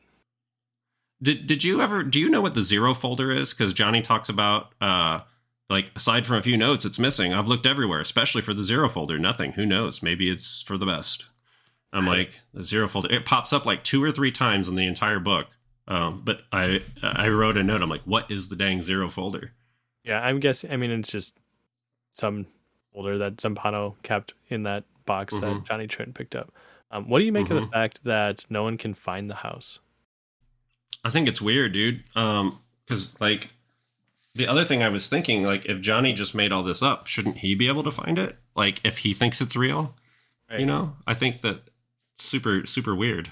Yeah, and then also the fact that that realtor that Karen talks about how like that book or that house sells all the time.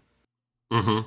Like, and then she gave like reasons, and it's like these real vague things, but then you're like thinking about like you having been poisoned by knowledge, knowing what you know about the house, you read into the reasons that they were sold, and you're like, oh yeah, these people were getting haunted, basically. Yeah.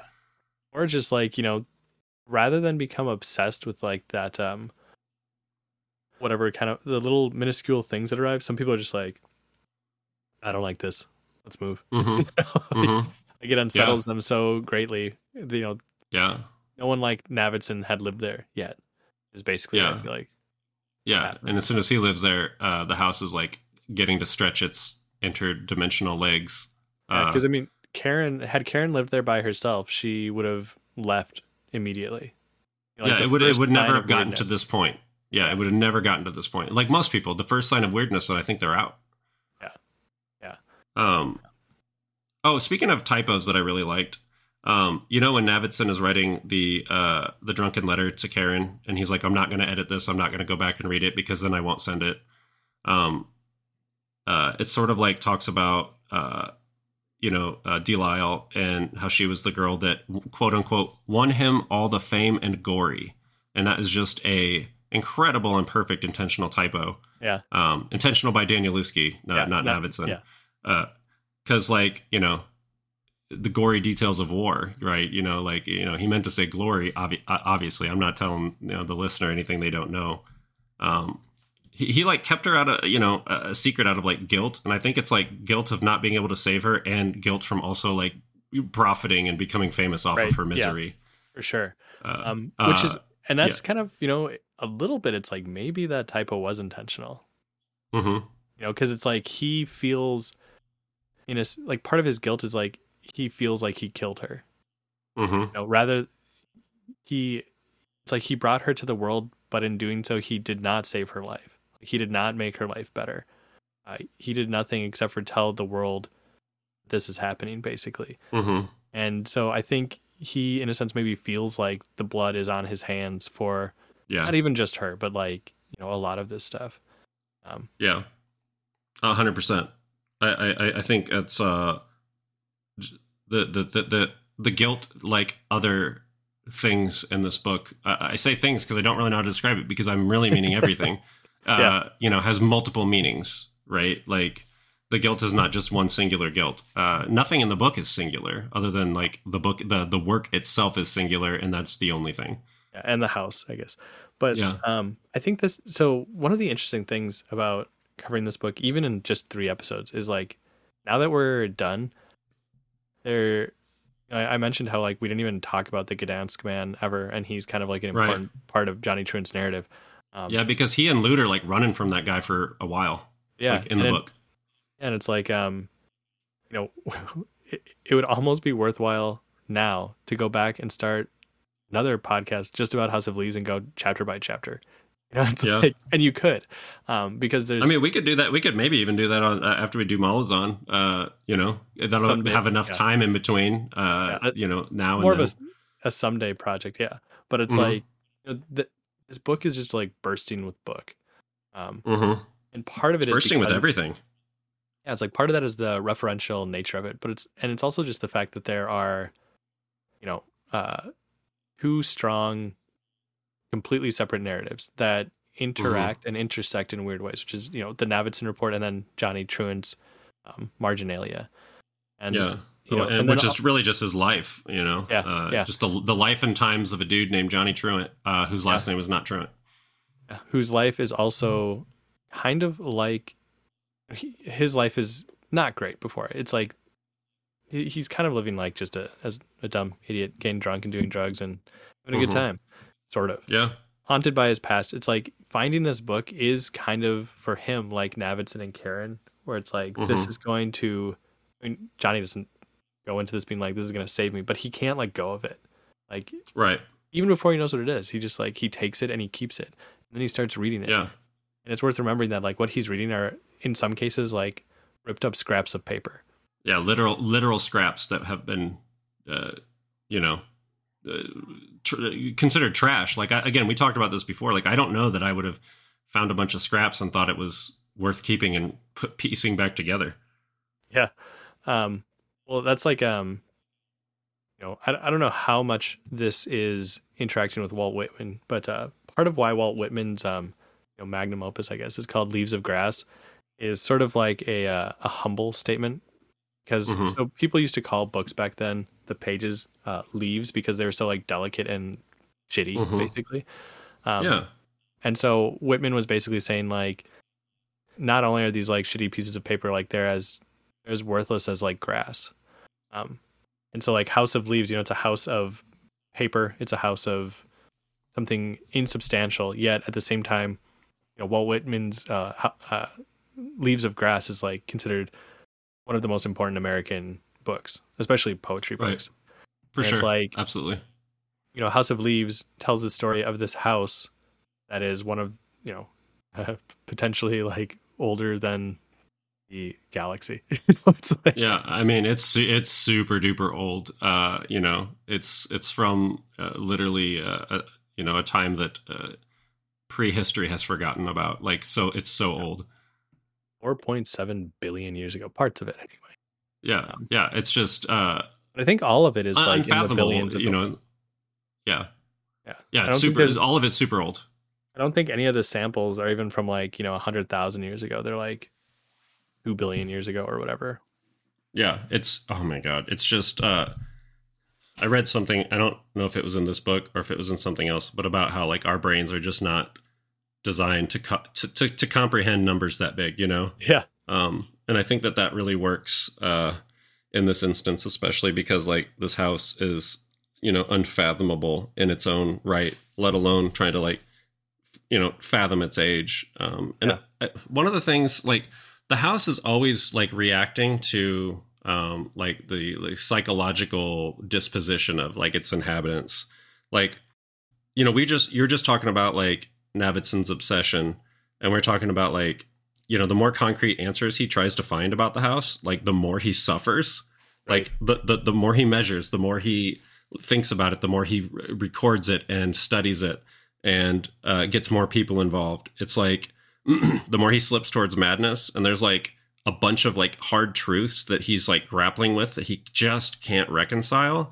And then like, you know, I think, you know, I talked about it earlier, like he's suffering like psychological horror levels of trauma, like the people in the, you know, the protagonists and stuff in the Lovecraft books. And then there's like Karen and, you know, a lot of the other ones, but I look at Karen specifically because she sort of like more or less accepts that there's like some things that are just like unknowable about the house. And it's like, it's just better off for it. And she suffers less in that department of the direct correlation of like, she suffers in her own way where, you know, about her relationship with Navidson. That's separate from what she's suffering from the house. Like, you know, like she's not obsessed with it like at all because she's terrified of it and she would rather just move on. So she suffers less because she's like, you know what, this is unknowable. Like the people who moved V4 probably, and she's able to like kind of like file it away and say it doesn't need to be probed. And she also, interestingly, like as soon as she leaves the house, she seeks help from other people. Yeah. As Navidson sort of like digs in deeper, and even so, he stays with Reston for a while after everything happens, and he basically lies to Reston. Yeah, goes back to the house. It's sort of like a lie. It's a lie of omission because they're talking about like doing different things, and I think he's almost given the impression that he's going to leave the house behind. But then I don't have the quote right in front of me. But like the way that Reston like sort of like asks the question about him, like, you know, like letting it go and selling the house, prompts Navidson to like leave in the middle of the night and go back to the house. Like that's what finally like Reston goes to bed after they've been up drinking. And, you know, I think Navidson writes the letter, then leaves. Does he leave the letter with Reston? Is that how Karen gets it? Do you think? Yes. That's what he did. I believe that's what happened. I think it's like a direct route straight from Reston's house to the house of unfathomable horror.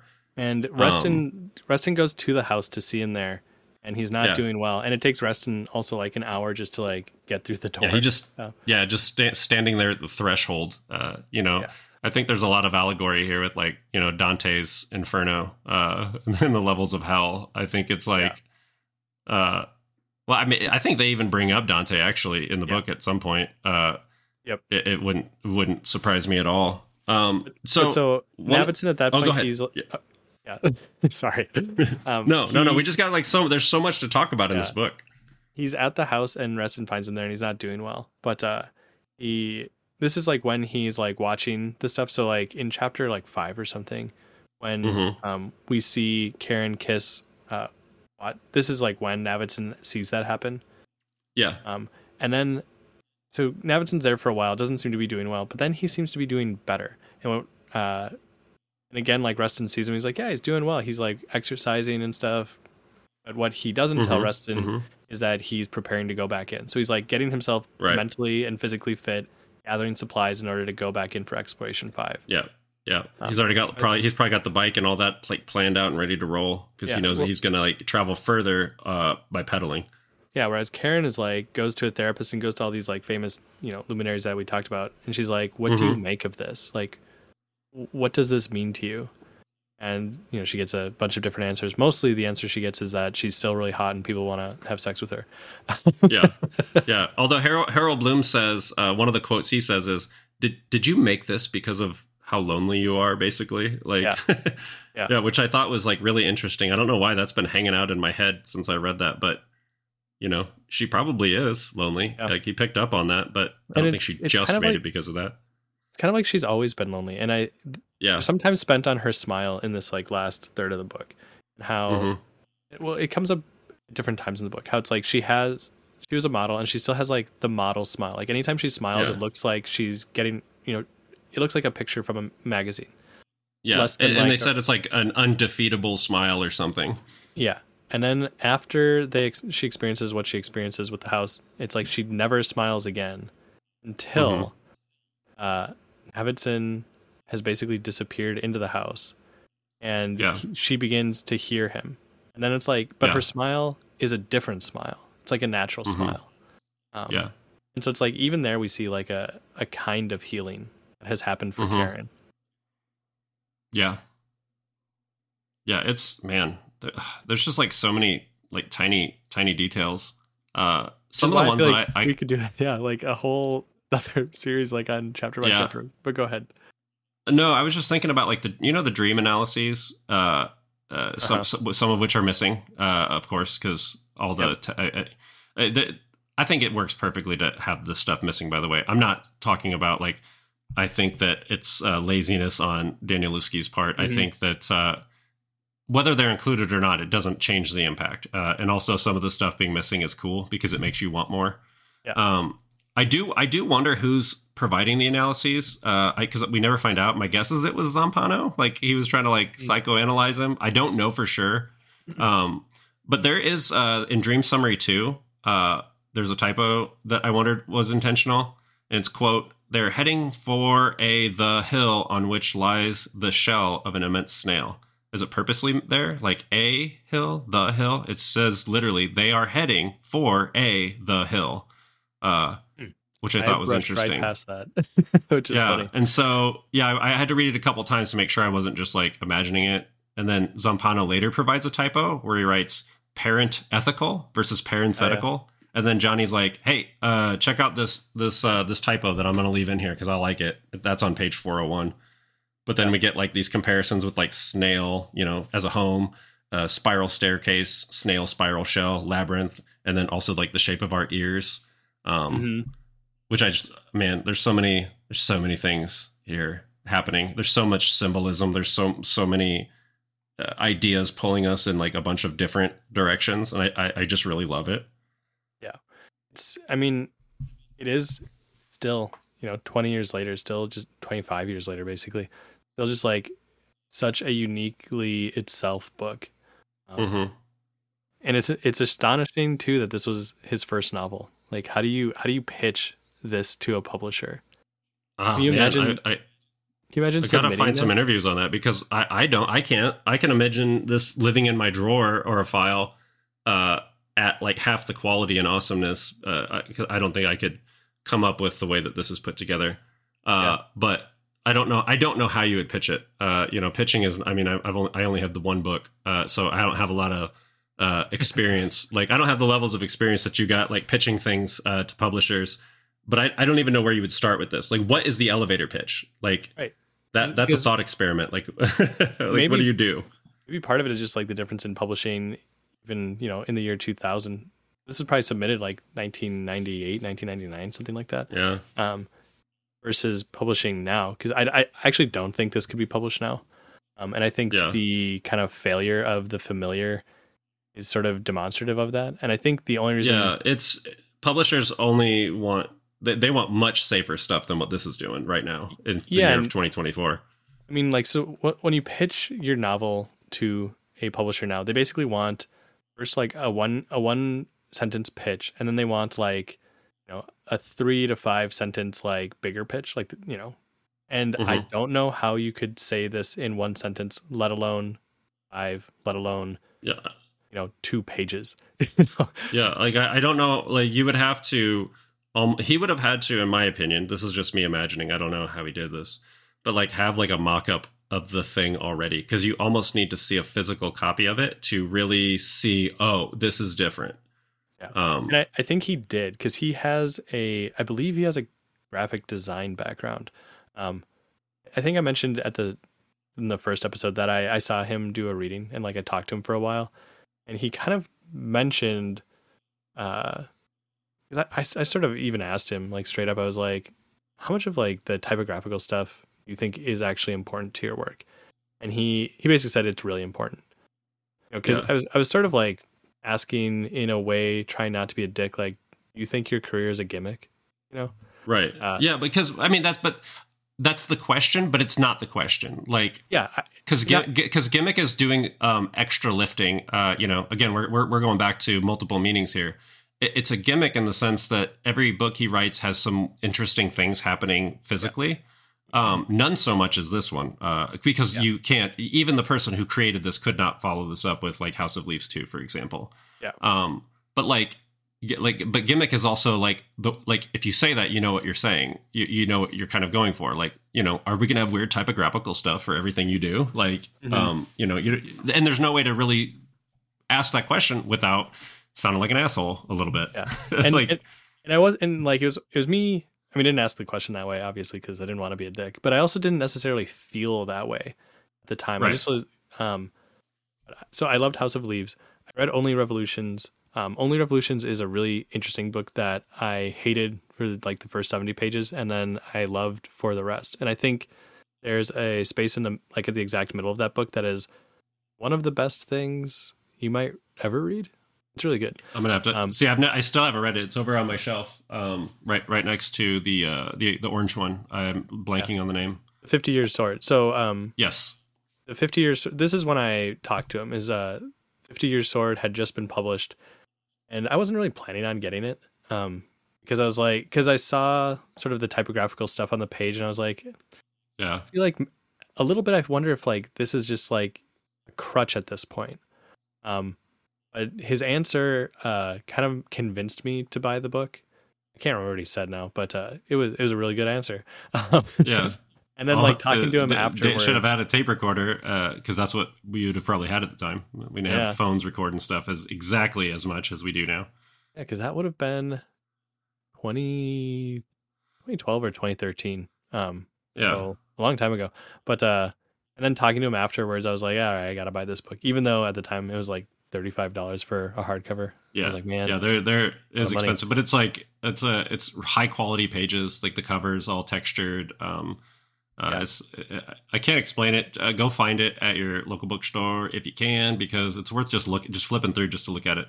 Yeah, and I do think I don't think any of his books exist as ebooks, partly because they can't. Yeah, it's got to be a PDF, which it still doesn't work as good, but that's like the only thing you can do. Yeah, they definitely don't exist as audiobooks because that would be such absolute nonsense. How do you does the reader in an audiobook of House of Leaves take the, like in a screenplay where it's like and the narrator says the book must be turned 90 degrees to read this, and then turn again 90 degrees to read you know what I mean? Or like describe what's happening in the margins or the background, or how you have to hold it up to a mirror to read the one parts, or, you know. Well, so something I found interesting, because I was thinking of rereading Infinite. I didn't finish Infinite Jest, but I was thinking of, I guess, rereading the first half and then finishing the rest of it. And I was like, maybe I'll listen to it as an audiobook. And I didn't do this because what the audiobook apparently does is it puts all the footnotes at the end. So it's like, oh, that sucks. Yeah, so it's like you read it, the narrator reads the full book, and then you get to the end, and it's like, 10 hours or whatever of just like them reading footnotes. And it's like, that is, there probably are people who read the book like that. Maybe. I just couldn't, because the more you when you think about it, you need to know what the footnote is, because again, like House of Leaves, it's like an ADHD person's brain, where you need to know what the sidetrack is when it's happening. You need to be able to go on that tangent as it's happening and then get back and try to remember what you were talking about beforehand, because that's the desired effect. Yeah, so I guess I can't see someone reading the whole book and then reading the footnotes, but I could see someone like reading the chapter and then going to the footnote, like reading all the footnotes for the chapter after. But even that is like, I don't know, basically. So the audiobook of Infinite Jest, I don't know, maybe it's good, maybe it's great, but it seemed too insane to me, like too against the spirit of the book for me to like do that. And the only way you could do that with House of Leaves, like because to some extent it's sort of a by your own volition, you know what I mean? Like even the fact that we read the Whale's Tow letters at different times, the appendices are mentioned at different times throughout the book. Some of them are never mentioned in like the text proper. So it's like, right, like the Pelican poems, I don't think they're ever referenced. They're never mentioned, as far as I know. So, someone could chime in and let us know if they remember them being in there. Yeah, and so it's like when would you read the Whale's Tow letters? Would you read it the first time they're mentioned, or like the fifth time they're mentioned? Because they're mentioned a few times, and they're like, go to this appendices to see what the Whale's Tow letters are. And there's no right answer to when you should read that, for example. But because the audiobook narrator would have to make a decision of when to include those, it's like, when is the right time? Right. And we don't know. Yeah. And even like the footnotes, but it's up to, but what you said, it's your own volition. It's up to you. Like, I don't think Dan Naluski would give you an answer. Right. I think he would be like, read it when you want to. Yeah. Which is why, I mean, like an audiobook would kind of like breaks the spirit of the book, is because like the audiobook has to make a decision. Right. And even like when to include footnotes, because sometimes footnotes happen in the middle of a sentence. And I personally, I read the end of the sentence and then go to the footnote. That's how we know that's how we know you don't have ADHD, because I read them as soon as they happen. I because that's how my brain works. And that's why I'll be like, what was I saying? Because I'll go off on a tangent and forget the first part of my gosh darn sentence. It's just, but that he wants that to happen. He wants different brain types, because there's so much. The house would react differently to you than it would to me. You know what I mean? And that's part of it. Like that's kind of, these deeper, because there's metafiction and then there's metafiction, and he's working at both levels. He's working at the level of metafiction that like, this is a book within a book about the book being written. That's one layer. Johnny Truant. Yeah, it's like a tautological layer, Yeah, and it's like Johnny. It is what it is, like, because like it has to be, Yeah, and like Johnny Truant writing Marginalia about a book that he found is like the introduction by itself is like a different layer, but then there's like these deeper layers, like the SOS knocking and how the text starts to map that, or what you just said. Now I can't even remember what we were just talking about, but like, oh yeah, the way that you read the book differently is metafictionally related to the way people experience the house differently. It's all intentional. It's all intentional. Like I feel like, in a way, because keep in mind, Eddie and I have both read Book of the New Sun twice now, right? Like I've read it twice. Have you? Yeah. And so like we understand also that Gene Wolfe is operating on a very similar kind of thing, a very intentional thing. However, based on time, like the way that series takes place over 4 books written at 4 different periods of time, and some things can happen in later writings that can sort of like take something that was a little fuzzy before and then like kind of give you an answer to how that was and make it look extra brilliant, you know, where it may not have been intended that way. I don't want to get flamed by the Gene Wolfe fans, because I know that they are like, this was basically a divine text handed to us by a higher being. But this is operating on a similar wavelength where everything is so intentional and by design, like we were just talking about, because the house would react to you differently. The book, you react to the book differently, but also have this. We both agree that it's haunting and scary in parts, but like that probably feels different to you than it does to me, even though we can sort of come to a consensus on that overall feeling. Yeah, I mean, it's at a certain point, it's kind of like, you know, we've talked now for probably close to 6 hours about the book, and we probably could have done this in an hour. In a sense, like it would obviously be a very different podcast. We could have just been like, you know, you got to read just this hitting the book. main points. Yeah, you got to read this book because of X, Y, and Z. And you know, we this is the 6 hour version. We could do a 40-hour version. You know, easily, because there's just so much happening at all times. Yeah, and you know, like we talked about even in a previous episode, it's like you could just sort of do an analysis of the footnotes. Like that could be that by itself could be like a 20-minute discussion.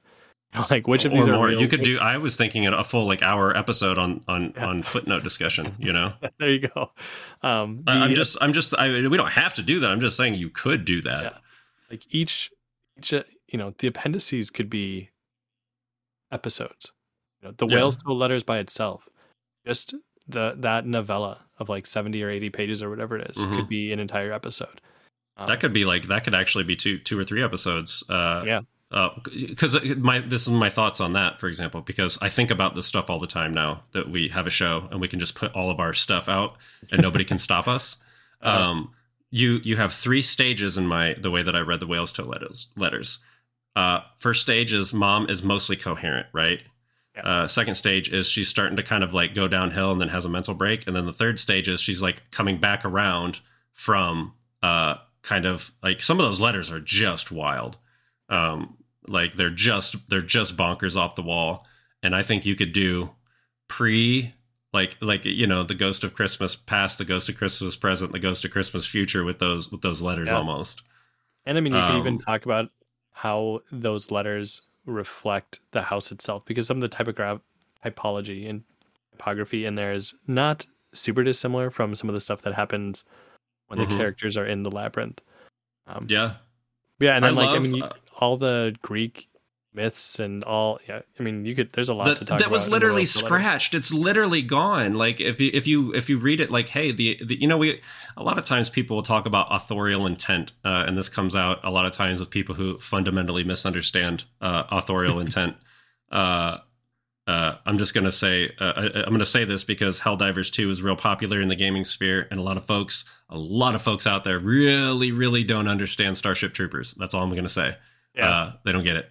But like you could go back and like, you know, that's a metafictional layer. You know, Johnny Truant, a character in the book House of Leaves, decided to bring back in the Minotaur and the Labyrinth stuff. And what does that mean? And what does that add or subtract from the original author's intent, Zampano, the blind man who had, a parade of women in a revolving door typing up his thoughts, you know, like, dude, I love this. I love this gosh darn book. I love it so much. Yeah, I love that there's a graphic novel piece about the scene that we hilariously talked about last time, where Reston and Navidson are down at the bottom of the stairwell, trying to help Jed and Wax, and then all of a sudden Holloway is down there shooting at him, and then Reston fires back, and Navidson's, "When did you bring a gun?" And then Reston, very clear in this picture here, is like, "Are you kidding me? This place is scary." Like that's funny. Like it's funny how there's always there's real human moments of levity that would happen in real life. Like, have you ever been in, like, I don't know, when I was younger, I went to haunted houses all the time, that some were like scarier than others, and like we'd be like sometimes cracking jokes to try to like ease the tension because we're like terrified. And I feel like that's a very human thing to do. That's so good. Yeah, I mean the book is just like constantly working at different registers, and I'm thinking about the Minotaur again right now, and in a sense, it's like, is there a Theseus in this book, and who is it? Is it Navidson, Right. or is it Karen? I mean, a little bit, kind of, it's more Karen, but Yeah. and a little bit it's Johnny Truant, but Yeah. you know, something about, I don't know how familiar you are with that myth, but like, so we all know how I it have starts. read it and I like it. Yeah, so it's like King Minos and hiding his son away. Yeah, so his his wife has the gods are unhappy with Minos, so they make his wife fall in love temporarily with a bull. She gets impregnated by it and has a minotaur. And Minos is so ashamed of this, doubly, for being like cuckolded at the end because his child is a monster, that he hides him in a labyrinth that is built by Daedalus, like the greatest architect in the world.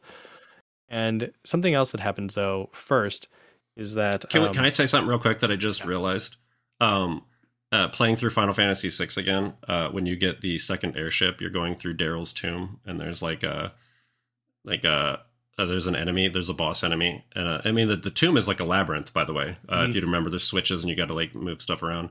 Yeah. And in the original, it was like his name was like Daedaluma, but I think he's actually Daedalus in Final Fantasy VI, which was just really cool because I played that while reading this book and having been exposed to all this like stuff recently, and I was like, oh, that's so good. Final Fantasy VI rules. Anyway, go ahead. Sorry, I'm sorry. Yeah. But like something else that happens is children are sacrificed into the labyrinth, basically to the Minotaur, and not just children. Like, this is how Theseus gets in there. Is he kind of like pretends to, he in a Hunger's Game-esque kind of way is like, I volunteer as tribute to like go in there, and you know he kills the Minotaur, but like you know, that's part of this too, is like it took how many people to die and fail in the labyrinth, or I'm going to say Karen's Theseus, for Karen to silence the Minotaur, like kill, take down the labyrinth, you know? Yeah. So I mean, that's like another metafictional, interfictional level, you know? It's like, it's all these different things, and it's almost like, you know, is the labyrinth a Jungian kind of like a reflection of our myths, or is our myths like a reflection of it since it predates everything? Right. Like stories of this place have, you know, been passed down whether we know it or not. You know, or places like it, you know, maybe the what would you say, Minotian? Is that how you would say labyrinth? The whatever you know would be another place like this. Yeah, it's not, well, it's not bound by time and space, so it could be the same thing. Yeah, because you know, they always, the whole time is a flat circle kind of description is really applies to this place. Yeah, I mean, the fact that a quarter can drop farther than the diameter of the Earth, it's like, why couldn't this also be connected to ancient Greece? You know? Yeah, like, you know, when they always, you know, some theories of time, and like in Gene Wolfe's book, which we talked about, and that's the reason I'm bringing it back up, there's certain characters who actually time moves in the opposite direction for them. So when they meet characters, it's like meeting him for the first time, despite the fact that he's met them multiple times, kind of thing. Because time just flows differently for different dimensional beings. And, you know, time exists kind of for us on our perceivable levels as like, you know, our fourth dimension linked with height and time. But also there's, you know, one of the theories supported by some math that's way above my pay grade suggests that everything that's ever going to happen and has ever happened is also happening at one time. Like it's all just right now. This instant is everything. Probably similar to Everything Everywhere All at Once, the movie that just came out. Excellent movie. You know, I think that it just requires you to also be like the characters in the book and realize there's some certain things that are like unknowable, and that's okay. Because the book does its fair share of giving us things that don't necessarily have and or need a resolution. Because life isn't like that. Not everything gets tied up all neatly and nicely. Yeah, the uncanniness is like part of it. Yeah, there's even a discussion in the book about the etymology of word uncanny. I have some books sitting next to me right here, written by E.T.A. Hoffman, that were either influenced by Freud's uncanny or Freud influence, the influence going back and forth. I can't remember which way was which, but it's we know what it is. It's like a thing that someone finally gave a name to, for a feeling that we've all had. Yeah, I mean, the book is just, it's so like I said, it's like, we could sit here and talk forever about it, or we could just be like, I don't know, what else is there to say? Like I mean, I've hit all my major points. I mean, I got a couple of other notes that are kind of like not all that important. They're just like stuff that I thought was interesting, so some of the sketches that start on page 571, there's like a sketch of the labyrinth where you can kind of see it, like the walls from a 3/4 overhead view. And it gives me some real Severance vibes. I don't know if you've watched that show yet. Severance, I think it's either HBO or Apple TV Plus. Man, that's a good show. There's on page 540 is where the table of contents is. It's a table of contents. I don't know if it's the table of contents, but it's there. Possible chapter I wrote down where that K is that we're talking about. Page 545. There's a Zampano bit from May 30th, 1991, where he says, quote, reminiscent of another film by My Eye Fell In, I, like first EYE, then AYE, I. And then it's followed by a small handwritten looking K, but there's no footnote attached anywhere or any inclination as to what the K means. And then I put, a question mark. I think there was a K somewhere back in. Yeah, I think it's earlier in the book, but we're not told where to go. Like we have to read the book again to figure out where that's at. Yeah, and so it's elements like that that are just like bizarre. And one of the last things on page 657 is like Appendix 3 provides quote unquote contrary evidence, the editors, but there's nothing there. Well, there's something there. It's unclear what because there's like, so Appendix 3 is the contrary evidence, but then you go to the next page and you're like, well, one of them is that page from the graphic novel. Yep, the graphic novel. Then like the interior of a book where it's like just a sketch someone wrote on like the title page, or it's like, I guess that's the title page. Yeah, and so and there's a still from Exploration 4, and you're like, what? How is this contrary? what is this evidence? Yeah, and I love that. Who knows? Who cares? It's awesome. It's there. It's for you to chew on, to sit with. I mean that's pretty. Yeah, I love things like that. Like even we talk about like the stuff that's missing. It's like, is it missing because Zampano just never put it anywhere, or is it missing because he did do it and it got lost in one of like his fits where he destroyed parts of his own work? Yeah. Is it missing because Johnny lost it? We don't know. There's no way to know. Because Johnny is like maybe the most unreliable narrator of all time. Yeah. I think that's probably safe to say. Yeah. Well, yeah, I both have nothing left to say and like too much to say. You know what I mean? It's I don't have anything really that I can add that would like make the episode or the last 3 episodes or 2 episodes before this any better. I just think you should read it. Don't be intimidated by it.